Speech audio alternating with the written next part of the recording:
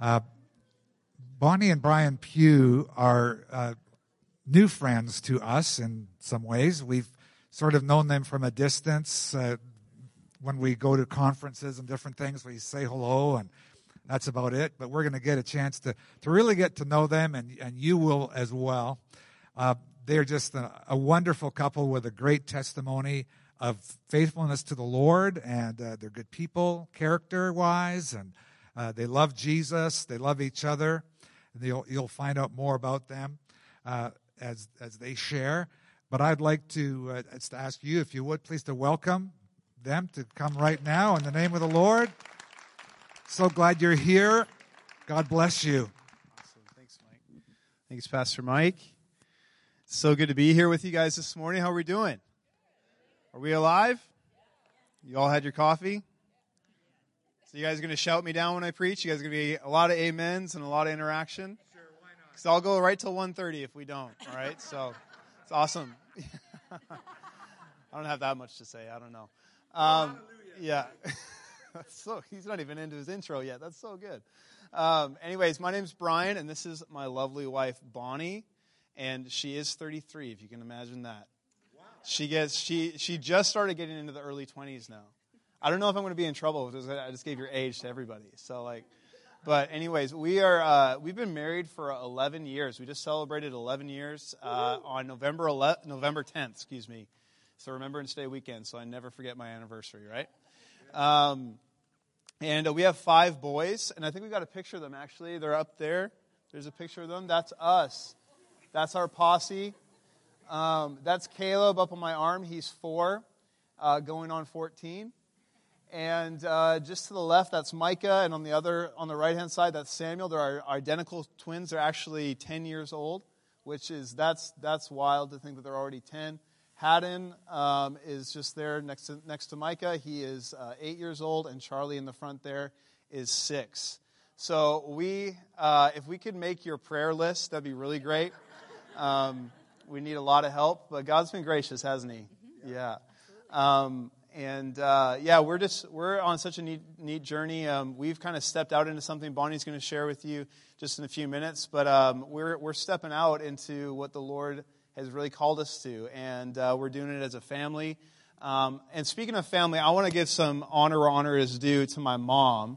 This is my mom right here. You guys can wave. This is Terry. And actually, we have a really crazy connection to White Rock because I grew up in Crescent Beach. Any Crescent Beach people?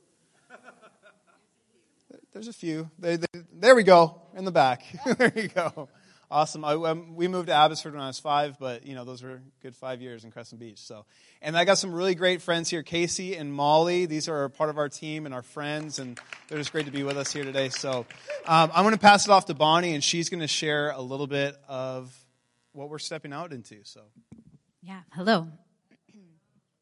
So my name is Bonnie, and we're really happy to be here with you guys today. We had an awesome time with Mike and Ev a couple months ago, probably, just hearing their heart, and they really love you guys. It's super cool. So it's fun to be here and to see the group of people that they have dedicated their lives to, and they just were speaking of you, just the destiny and the things that God is showing them of how they want this place to grow. And so thank you for having us. We're really excited. We've been in a process this year. Coming into the new year, we both felt in our spirit, the Lord said something like adventure. There's going to be something new this year. We didn't even know what it was going to all entail, but there's a verse that talks about how there's purposes or dreams in your heart, and it takes wisdom to draw it out. So there's destiny that we all have, a calling, a purpose that God has given to each one of us, and it takes time, and it kind of takes like a process to figure out, to put words to the thing that you're made to do. And so this year, we were with our senior leaders at our church, Mitch and Bonnie Burrows from Hill City Church in Abbotsford, and they said, if you could do anything, what would you do?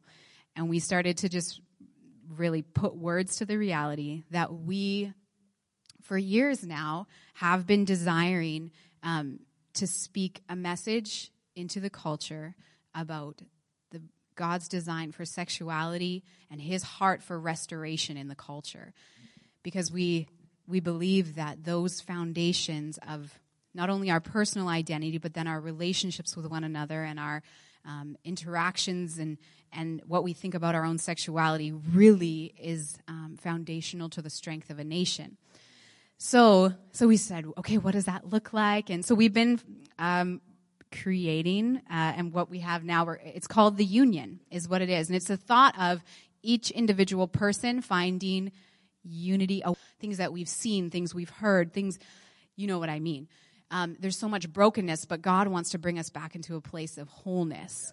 And then he also wants to bring us into a place of wholeness in our relationships with one another, within our marriages and within families, and ultimately with him and within the body of Christ. So it's called the union. And we call it the union because we know it's not just about one person's voice, but it is about the rising of many voices that would stand up and say, I once was lost, but now I'm found. And I once was broken, but now I'm healed. And to say God's way actually works and it actually brings freedom, and to kind of raise it. For so long, it's just been silence. You know, all around us outside the church walls, there's lots of opinions yelling in our faces. And the church has to start to, in humility, raise their voice and say, actually, God is not cruel and he's not a killjoy. And his boundaries and his standards actually bring freedom to us and joy. And so to raise a voice, a unity, a union of people who will be brave and maybe even expose their dark past for the sake of others who maybe need to find freedom. So we're doing that. We are developing resources and content. If you want to go, keep going through the slides. Some of our key words is truth, hope, and destiny. The truth of God's design, the hope that there is always hope, no matter your past. It doesn't have to dictate your future. And destiny, the reality that no matter where you've come from, there is a purpose for you, and that God loves to build the kingdom with people just like Mary Magdalene, who was a prostitute and had demons cast out of her. And he said, why don't you be the first one to declare that the Savior is risen, right? He loves to build the kingdom with people who've been restored from a dark, painful past. So we're dedicated to those things. And I guess you can go through the slides. I kind of already said most of what the slides say. So truth, God's design for sexuality and relationships. It's meant to be life-giving, free from shame. There is hope for restoration for anyone who's been affected by negative sexual experience. We were talking about miracles this morning. I love that because we believe in a God who knows how to heal our bodies. What about a God who could heal our neurological pathways? What about a God who could break off the sting of our memories, where we could look back and maybe there would be a scar, but there wouldn't be a wound anymore, right? What about a miracle like that? And then destiny, no matter your story, there's a purpose in Jesus. And so we're developing resources and content. We have a website. You can find us at theunionmovement.com. And on there we're gathering stories from people who are bravely opening up their hearts with the internet and saying, this is what old you are. You could be a 90-year-old woman and you might say, when I was young, I had an abortion, but God has healed me, or something. You know what I mean? That matters. That matters to a 22-year-old who thinks, will I always feel this pain? Will I always feel the shame and regret? And for an older generation to say, no, you can be free and you can find healing in the arms of Jesus. So no matter your age, no matter where you're at, we'd welcome your stories. There's a form on there that you can fill out. And you can do it anonymously too, because I know sometimes stories can get complex and include other people that you're not able to tell their story. So you can do it anonymously as well. And then we're also committed to hosting events and attending events where we can talk about that kind of stuff. In churches, we're working with a private school right now, talking in elementary age, kind of foundations of this stuff, so that they can be set up for success. And then we're also, sorry, my mind's blanking. I'm like, I could look behind me. We're also wanting to do training and multiplying of voices where everyone could be bold enough to talk about this stuff in front of others, even if it's in a small group or with one friend. We, this is how we can talk about it. God's not afraid to talk about it. All over the Bible, he talks about the issues of sexuality and relationships and that kind of stuff. So we also need to be brave. So I think that's all I would want to say. We're going to be launching a podcast in the next couple weeks, so you can find us on there too.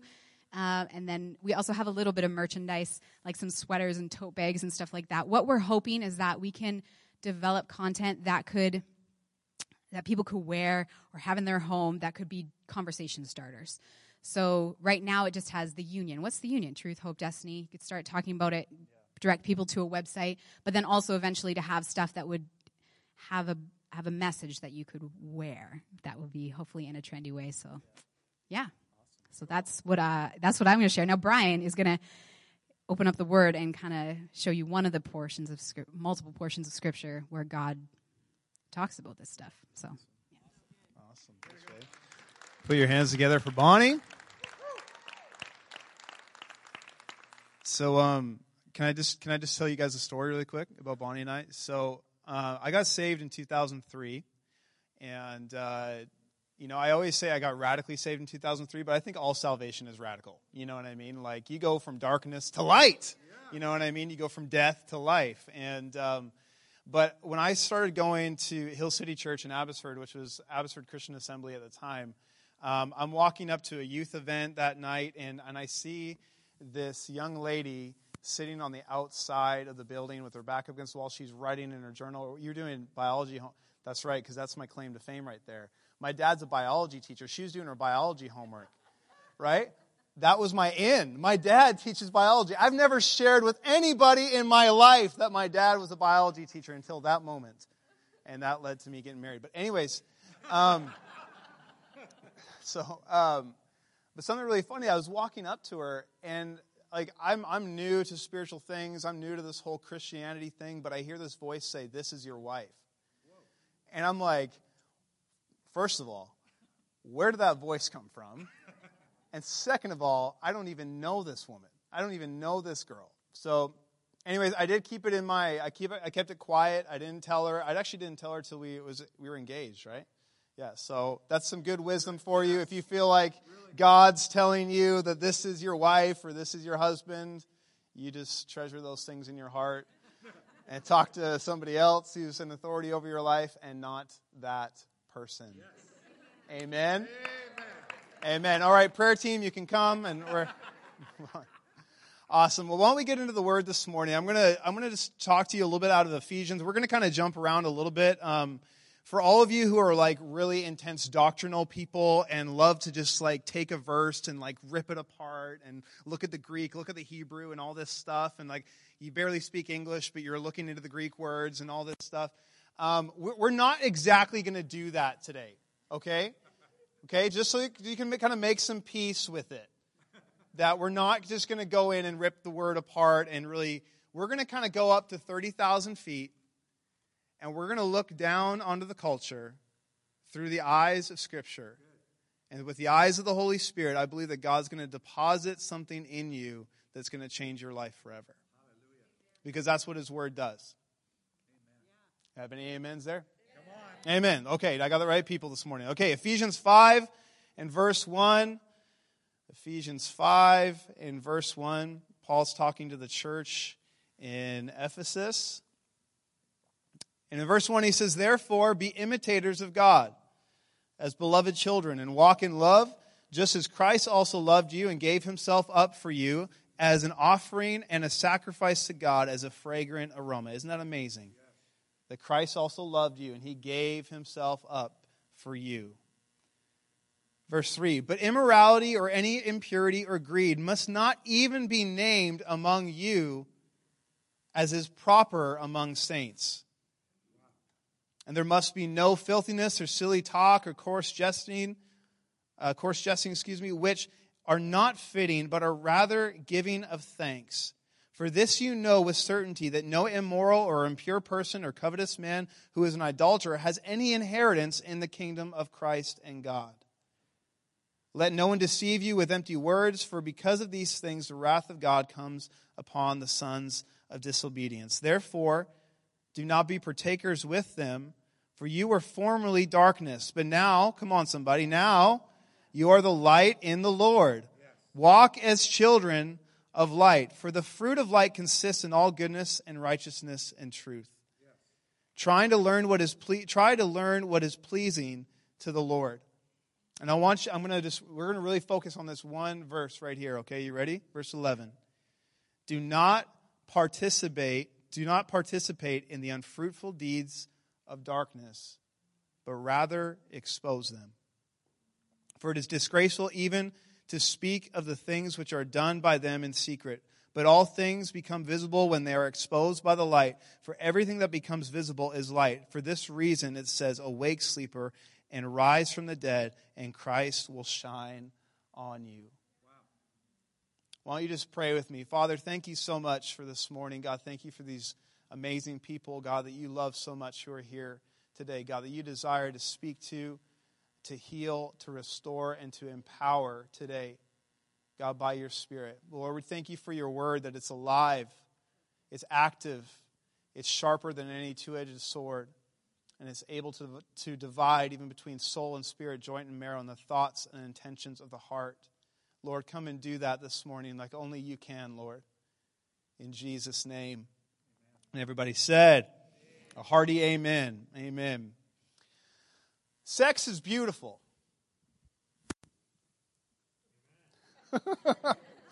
Everybody's like, is that where we say amen? We're in church? Where are we? Sex is beautiful. I think a lot of times we struggle with that, right? I think that's why there's sometimes a hesitation. It's like, did he just say sex is beautiful in church? There's a hesitation. But I can say this confidently, that God's design for something is always good. Always good. And I think we're living in a time right now where the war seems to be on for that very subject of God's design of sexuality and God's design of humanity. Boy, girl, does it really matter? Natural design for attraction to the opposite sex, is that even really necessary? Or is that just some archaic thought? Is that just some kind of old, conservative, traditional viewpoint that I'm just not going to accept? The battle is on. And it's intense, right? Don't you feel that? You can feel like the intensity of the battle. It's on. It's in your face.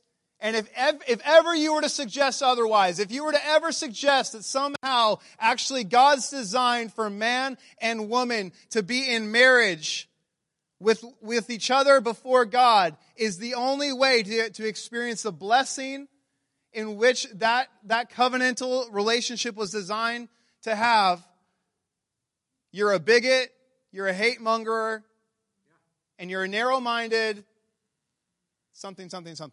Right? Right? And I think sometimes we get overwhelmed, and I know I feel the same way too. It's like it's never been like this. It's never been like this. This is crazy. I can't believe we're talking about some of the stuff that we're talking about. Like I think it was the University of Portland came out that there was 32 different genders. 32.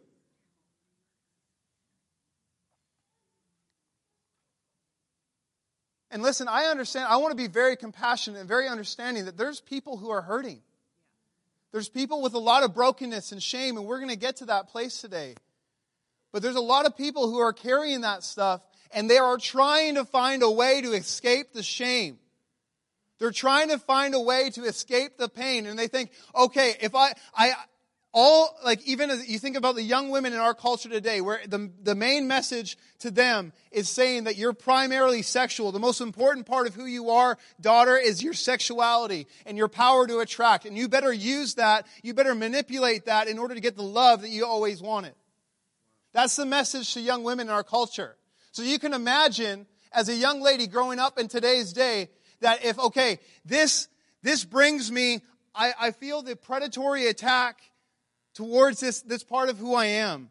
So if I'm going to be safe, if I'm going to protect my heart, I either need to give into it wholeheartedly and pretend like I don't care, and I can just have broken relationship after broken relationship and pretend it's all great, and put on the whole, cosmopolitan look like, hey, It's no big deal. I have meaningless sexual experience all the time, and it doesn't do any damage to my heart. I can either do that, or I can reject that part of who I am and just be like, I'm not going to give my heart to men ever, and I'm going to pursue women because they're safe. That's the war that's going on. And we can think, man, it's never been like this before. It's never been like this. And you need to know something. It's actually always been like this. Do you know, like this letter that we just read from, that Paul wrote to the church in Ephesus, it was this God was planning a church. He was birthing a movement of Christ's followers in a culture that worshiped false God through sexual experience and through human sacrifice. The temple of Diana. If you read the New Testament, you see, what is this temple of Diana? It was a temple that was designed for sexual experience. You could come and worship Diana through different types of sexual experience. And it wasn't just in the New Testament. Have you ever read the prophets? Like, what are they talking about when they talk about the high places? What are these places? Is it just a place with a view? Right? No, actually. It was a place where there was altars, where there were sacrifices made, sometimes human, sometimes otherwise. But it was also a place where there would be sexual experience. And I know this is getting really intense right off the bat, okay? I need you to stick with me. We're going to get to some good news here. We're just going to walk through the bad news, okay? Can we do that? Yep. Can you hang in with me? Okay, I know I got the right people. I believe in you. Okay? But actually, there was these gods, the false gods of Molech and Ashtoreth. And actually, Ashtoreth, they would cut down trees and make it look like the male sex organ. And this is how we're going to worship. It was, if I could say it this way, it was this cultural invitation to sexual participation. And that's where Jesus was planting his church, in that culture.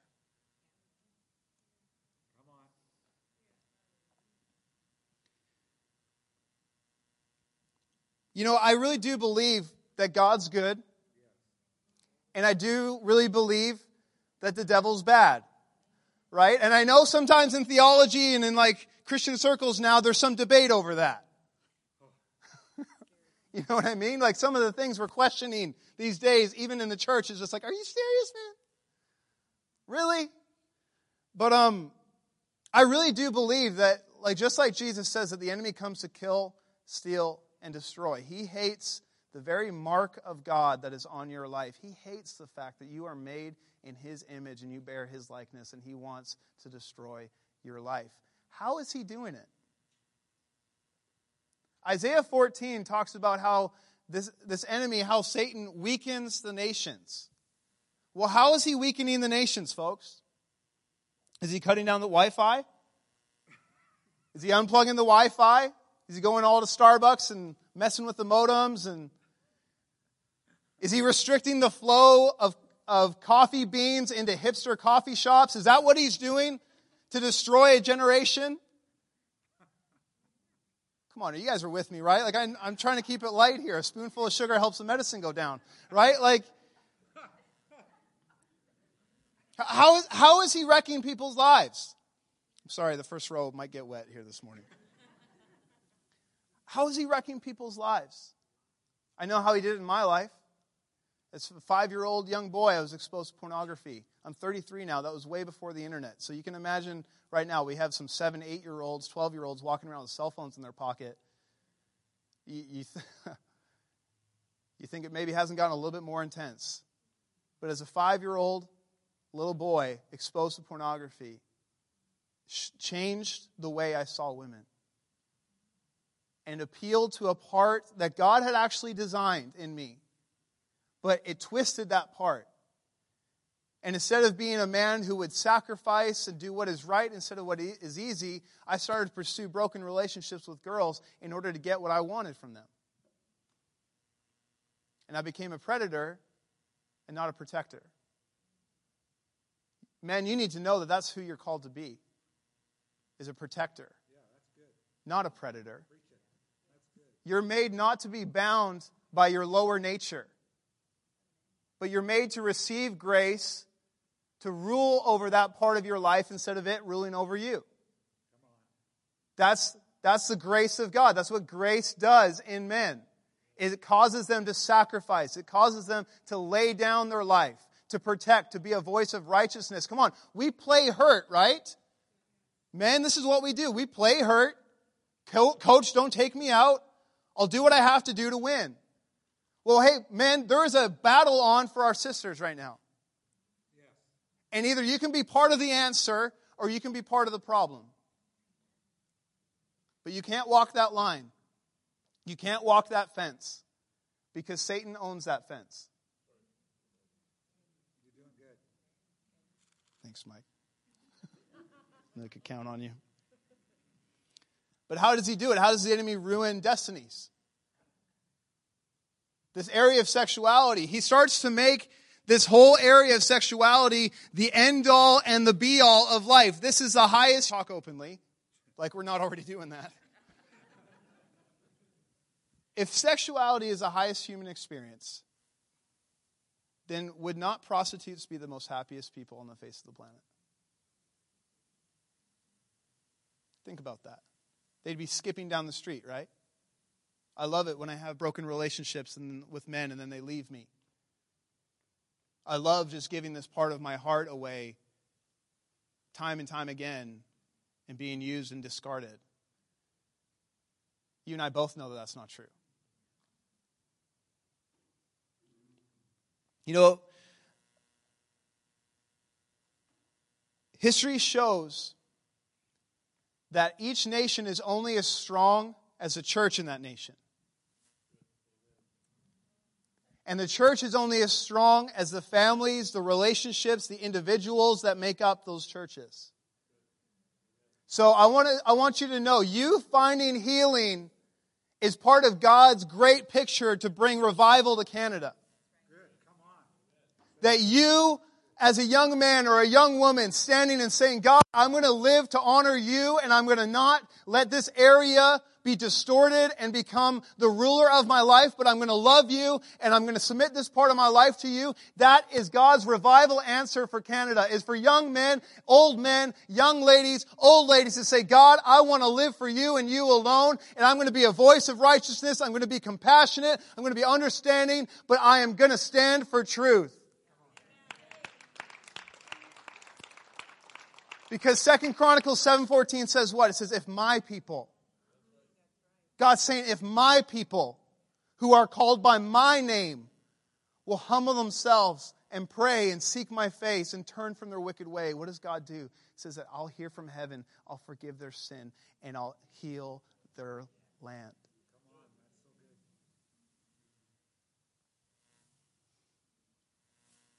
So you can be part of the revival answer today.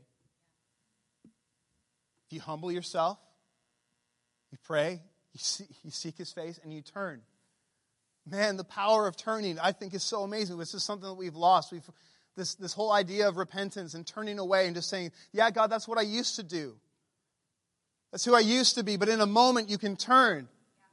And you can find grace, and you can find healing, you can find forgiveness. And you don't have to be marked by what you did yesterday. You can be marked by the reality of the grace of Jesus. When you turn,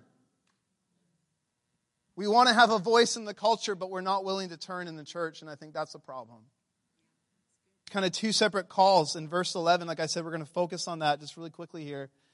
Do not participate, or in some translation may say, have nothing to do with the unfruitful deeds of darkness, but rather expose them. So there's this call to personal holiness. There's this call to yes, you're going to live uprightly before God. I'm going to repent of known sin. I'm going to get up when I fall down, because even that's a righteous act, right? A righteous man, though he falls 7 times, he gets up again. Right? That's a righteous act of getting up again. Okay? So I'm going to walk in transparency. I'm going to walk in confession. I'm going to walk in accountability with brothers and sisters in my life. And I'm going to get them to pray for me like James 5:16 said. Be healed. Right? So we wouldn't be marked by those things anymore. Yeah, that's your yesterday. Yeah, that happened, but you're going a different direction now. Right? That's the atmosphere the church is supposed to be, right? Okay? And that is our personal call where Paul's saying having nothing to do with the unfruitful deeds of darkness. So we are walking uprightly in the light, aware of God's seeing eye, walking in the fear of the Lord, not being afraid of God, but be so seeing His love so radically that you don't want to break His heart, right? That's the call. Have nothing to do with the unfruitful deeds of darkness. And I think a lot of times that's where we stop. Well, I don't do it. The culture is going that way. I don't do it, so we're fine. We'll just hold on until Jesus comes. Okay, everybody grab the chair in front of you and just hold on tight till Jesus comes. But we have this mandate that Paul is saying that we're not to have anything to do with the unfruitful deeds of darkness, but we are to expose them. How do we expose them? You ever wondered, how do you expose that? What exposes darkness? Light. Knew I had the right crowd today. Light dispels darkness, right? Well, how do we bring light to a culture of darkness? Should we just go get some halogen lamps and plug them in and maybe change the name of our church to Light Church and maybe everything will shift? How did God create light? With His words. With His words. He said, light come, light be, and light was. So we have the same, let's even look at the greater context of Ephesians 5. We're supposed to be imitators of God. So the atmosphere of the church should be that of light, where the truth is preached and declared, and shame and darkness and pain and guilt is broken. That's the atmosphere the church is supposed to be. But that is also the voice that we're supposed to bring to the culture. We're supposed to be speaking into the culture. And a lot of times we go like, well, just flee youthful lust, okay? Just stop it. Just stop it. Prayer team, come. You know, like that's our answer. And the generations out there is going like, are you serious? But when you start to put, like, I even put some words to it there, right? When I was talking to the men about what you're made for. Come on. There was something going, yeah, you're right. You're right. And when I say to the women that you're primarily relational and secondarily sexual, you're going, preach it. Right, ladies? You're made to be valued for who you are as a person, not for what you can give a man sexually. Right. But you're meant to experience the beauty of that sexuality where you are in covenant relationship with somebody, where you can freely express that. Right? They got the right people? See, we change our dialogue and we come at it from a different angle. We speak the language of the culture. We're not changing the message because that's right out of the scriptures. That's right out of God's design. So we change our message, we change our methodology, and we can get the ears of a culture. But see, here's the thing. I'm gonna share this really quickly. Just about a month ago, I was standing in my kitchen. We just moved to a new place. We sold our house in Abbotsford, and we're living out in a place called Dewdney. I don't even know if you knew that place existed. Dude. Everybody drives through Dewdney. You know what I mean? But we are living there. But anyways, in our kitchen, I look out our window, and probably like 400 yards off, we get these freight trains that go by all the time, right? And these trains are huge. Like, they're just car after car after car. And it's like so great when they come by when you're trying to leave. You know what I mean? Because it's like there's two ways out of this area. And if a big train's there, it's like there's no way you're getting anywhere. Which is kind of concerning, actually, now that I think about it. It's like natural disaster. Like, where am I going? But anyways, I was in the kitchen and I saw this train going by. And I felt like the Holy Spirit said to me that was a representation of a lot of people. That they are these freight trains. And wherever they go, they bring with them their shame and their guilt and their pain and their regret and their constant reminder of the things that they did.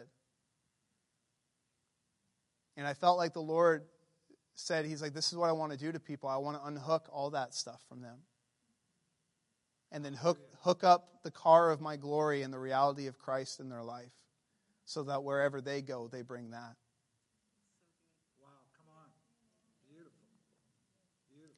And this is what the church is supposed to be like.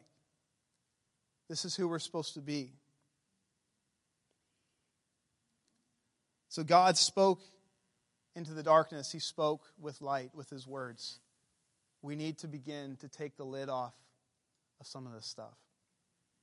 And when we allow the light, when we just even just start to talk about it, just even talk about shame, we start to talk about things that you've done and the reality of God's forgiveness for your life, that Jesus' price paid on the cross was enough for you to present you righteous, spotless, and blameless before him.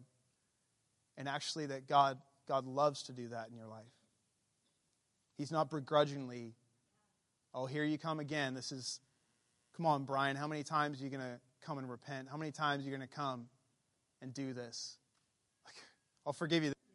He loves to break that stuff off of his sons and daughters, to see them healed and restored and launched into his purposes for the kingdom. He loves it. Yes. Yes. And I want to say, he's not ashamed of you. Good. Some of you who are here today, he's not ashamed of what you did yesterday or even maybe what you did before you came here. He's not ashamed of you. And maybe some of you, you're here and it wasn't even what you did, it's what somebody did to you. And I want to say this, you do not have to repent for the things that were done to you. You do not have to repent for the things that were done to you. I feel like so often maybe we come to Jesus and we hear about this forgiveness and it's like, okay, but I better get on the treadmill of religious service and earn my standing with God. So I'm going to be a good little church person. I'm going to come to church early. I'm going to stay late. I'm going to stack chairs. I'm going to do all this stuff. All the while, we are waiting to hear the blessing of a father saying, you are blessed just as you are. And out of that place, yes, serve. Out of that place, yes, love people and do things and administrate a box or something, right? Do that. But never, son and daughter, never try to earn your identity. Never. Shame has a crazy power of really messing with you. Have you ever felt that? You ever felt shame? What does it do? It changes the way you see yourself. It changes the way you think other people see you. It changes the way you see God. And it changes the way you think God sees you. Now, I need to say this, that there's a reality of shame that is actually somewhat healthy. That when you cross a boundary, when you cross a line, and the alarm goes off like, oh, I shouldn't have done that. That was a bad idea. That's probably good, right? Shame is like the little oil light on your dashboard of your van. Hey, there's a problem here. Maintenance required. I have that illustration personally because our van needs an oil change. I keep seeing it every time I start the van. It reminds me of the fact that I haven't taken the van in for an oil change. It's just me confessing, okay? Thanks for hanging out. But shame has a real way of messing with you. It changes the way you think God sees you. And in Zechariah chapter 3, just as we close here, Zechariah has this vision and it says that then he showed me Joshua the high priest standing before the angel of the Lord and Satan standing at his right hand to accuse him. Isn't that just what shame is like? You try to worship God. You try to read your Bible. You try to pray. And who's right there? Really? You're going to read your Bible? Why don't we go look at your computer history there, Mr. Bible person? And then we'll see if you're really on fire for Jesus. That's such a lying voice. It's such a voice of condemnation that wants to shame you. The Lord said to Satan, this is what I love. See, the Lord doesn't even address Joshua the high priest. Joshua the high priest is actually clothed in some pretty nasty robes from what the scriptures say. If you look into the history, yes, there was a reality that this false god worship had actually infiltrated into high priests, that they were involved in some of this stuff. So this is kind of what he's speaking to. Okay, the same things I was talking to you about before, about the high places. Some of this stuff was going on. And the Lord doesn't even address Joshua. Isn't that amazing? Like, who's really on trial here?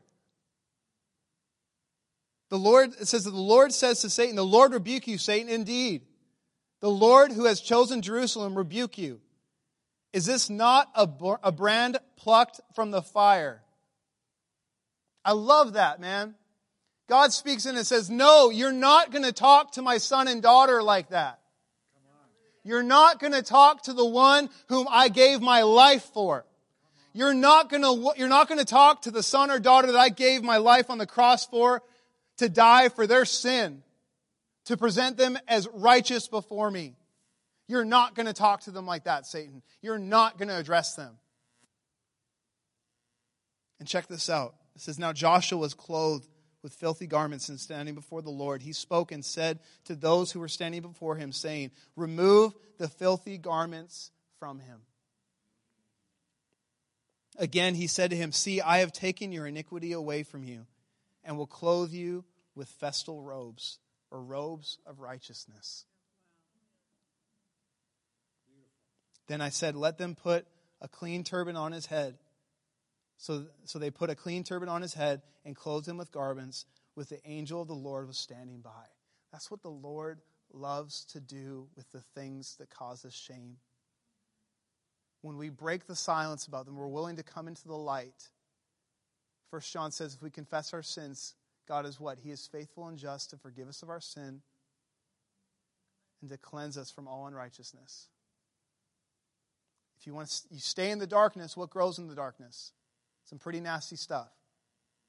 But if you're willing to respond and come into the light and saying, yes, this isn't even part of my life now, but this is part of my life back then. And it feels like every time I try to go forward, every time I try to keep moving forward and grow in Christ, I can't get by this because I can't get by this voice. It tells me, it lies to me daily.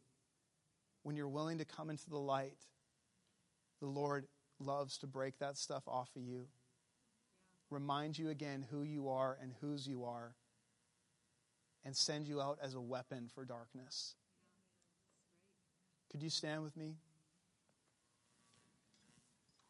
I don't know if somebody could come and just play the keyboard.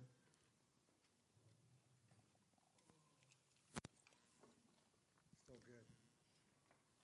You know, that was one message, right? But we got a lot of people here, and I really believe that the Lord spoke to you in a way that was really personal. Because that's what the Holy Spirit does. He takes one message and applies it to many different lives. And I'm just going to go ahead. You just bow your head with me. We're going to pray. And then I just want you to respond as just so I begin to name some things. Father, thank you right now. Thank you right now, God, for your abundant grace, your abundant mercy. God, even as you're calling some home right now. God, you're calling sons and daughters home again. God, just like the prodigal son, he took all his inheritance from his dad and he ran off and he wasted it all on crazy living. Yet he remembered what it was like at home. And this young man comes walking down the road and the father sees him afar off and he runs and he embraces him. God, thank you that's what you want to do. If you're dealing with shame about things from your past, you're dealing with shame about things that you used to do, I want you just, with every eye closed, I want you just to lift up your hand and say, yeah, that's me. I'm feeling that shame. I'm feeling that guilt. It's lingering in my life.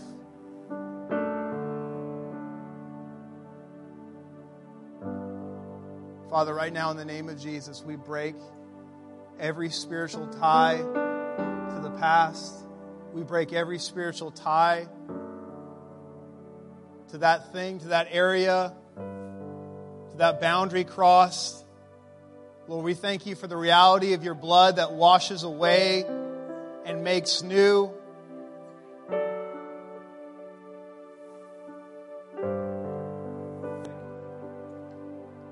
Now, now, if you're dealing with shame because of things that you're doing right now, things that are really part of your life right now, with every eye closed, I want you just to lift your hand. You're not lifting it for me. You're not lifting it for the leadership. This is just a time before God where you're saying, God, I just want to get real. I just want to get real right now. I'm struggling. I'm not going to try to name what it is. But God, I just lift this up to you right now. Lord, thank you for the power, God, that comes, the grace that is released when we are willing to turn. God, when we're willing to hear your word and we're willing to turn again to your heart and accept your truth into our lives and apply it to our lives. God, thank you for grace. I just declare identity over sons and daughters here today, Lord, that they would not live as slaves any longer, trying to live out of obligation, trying to live out of trying to earn their standing with God. But today, God, in this moment, they would live from a son or a daughter. They don't have to strive. They don't have to work. They just get to be. And it's from that place that they live. It's from that place that they go.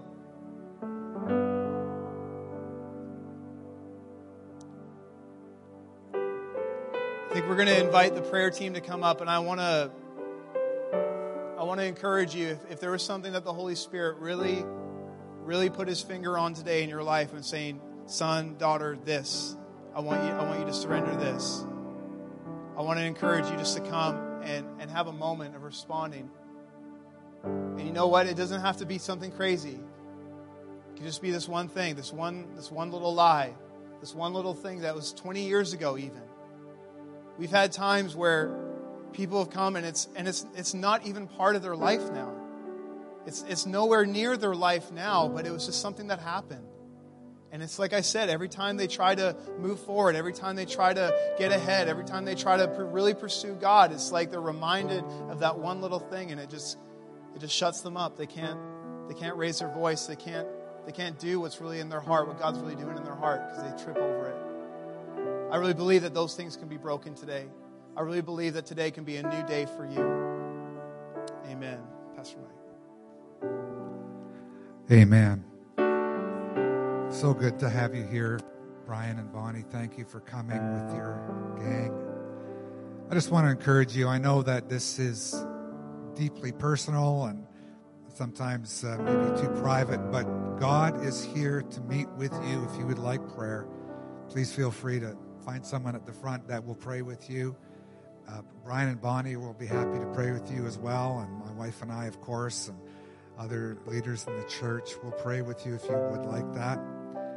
I'm just going to close right now because the time has come to do that. But take hope. Take hope. Take the hope that's been offered. Don't allow the hopelessness and despair that's perhaps gripped your heart in the past to prevent you from receiving this freedom that God has for you today. I'd like to share a blessing to you, and I just want to encourage you to receive this by faith right now. It says in Jude, it says, "Now all glory to God, who is able to keep you from falling away, and he's able to bring you with great joy into his glorious presence without a single fault. All glory to him who alone is God, our Savior, through Jesus Christ our Lord. All glory and majesty and power and authority are his before all time and in the present and beyond all time." Amen. God bless you today. The coffee's on. The prayer is here. The information table's at the back. Thank you for coming. God bless you.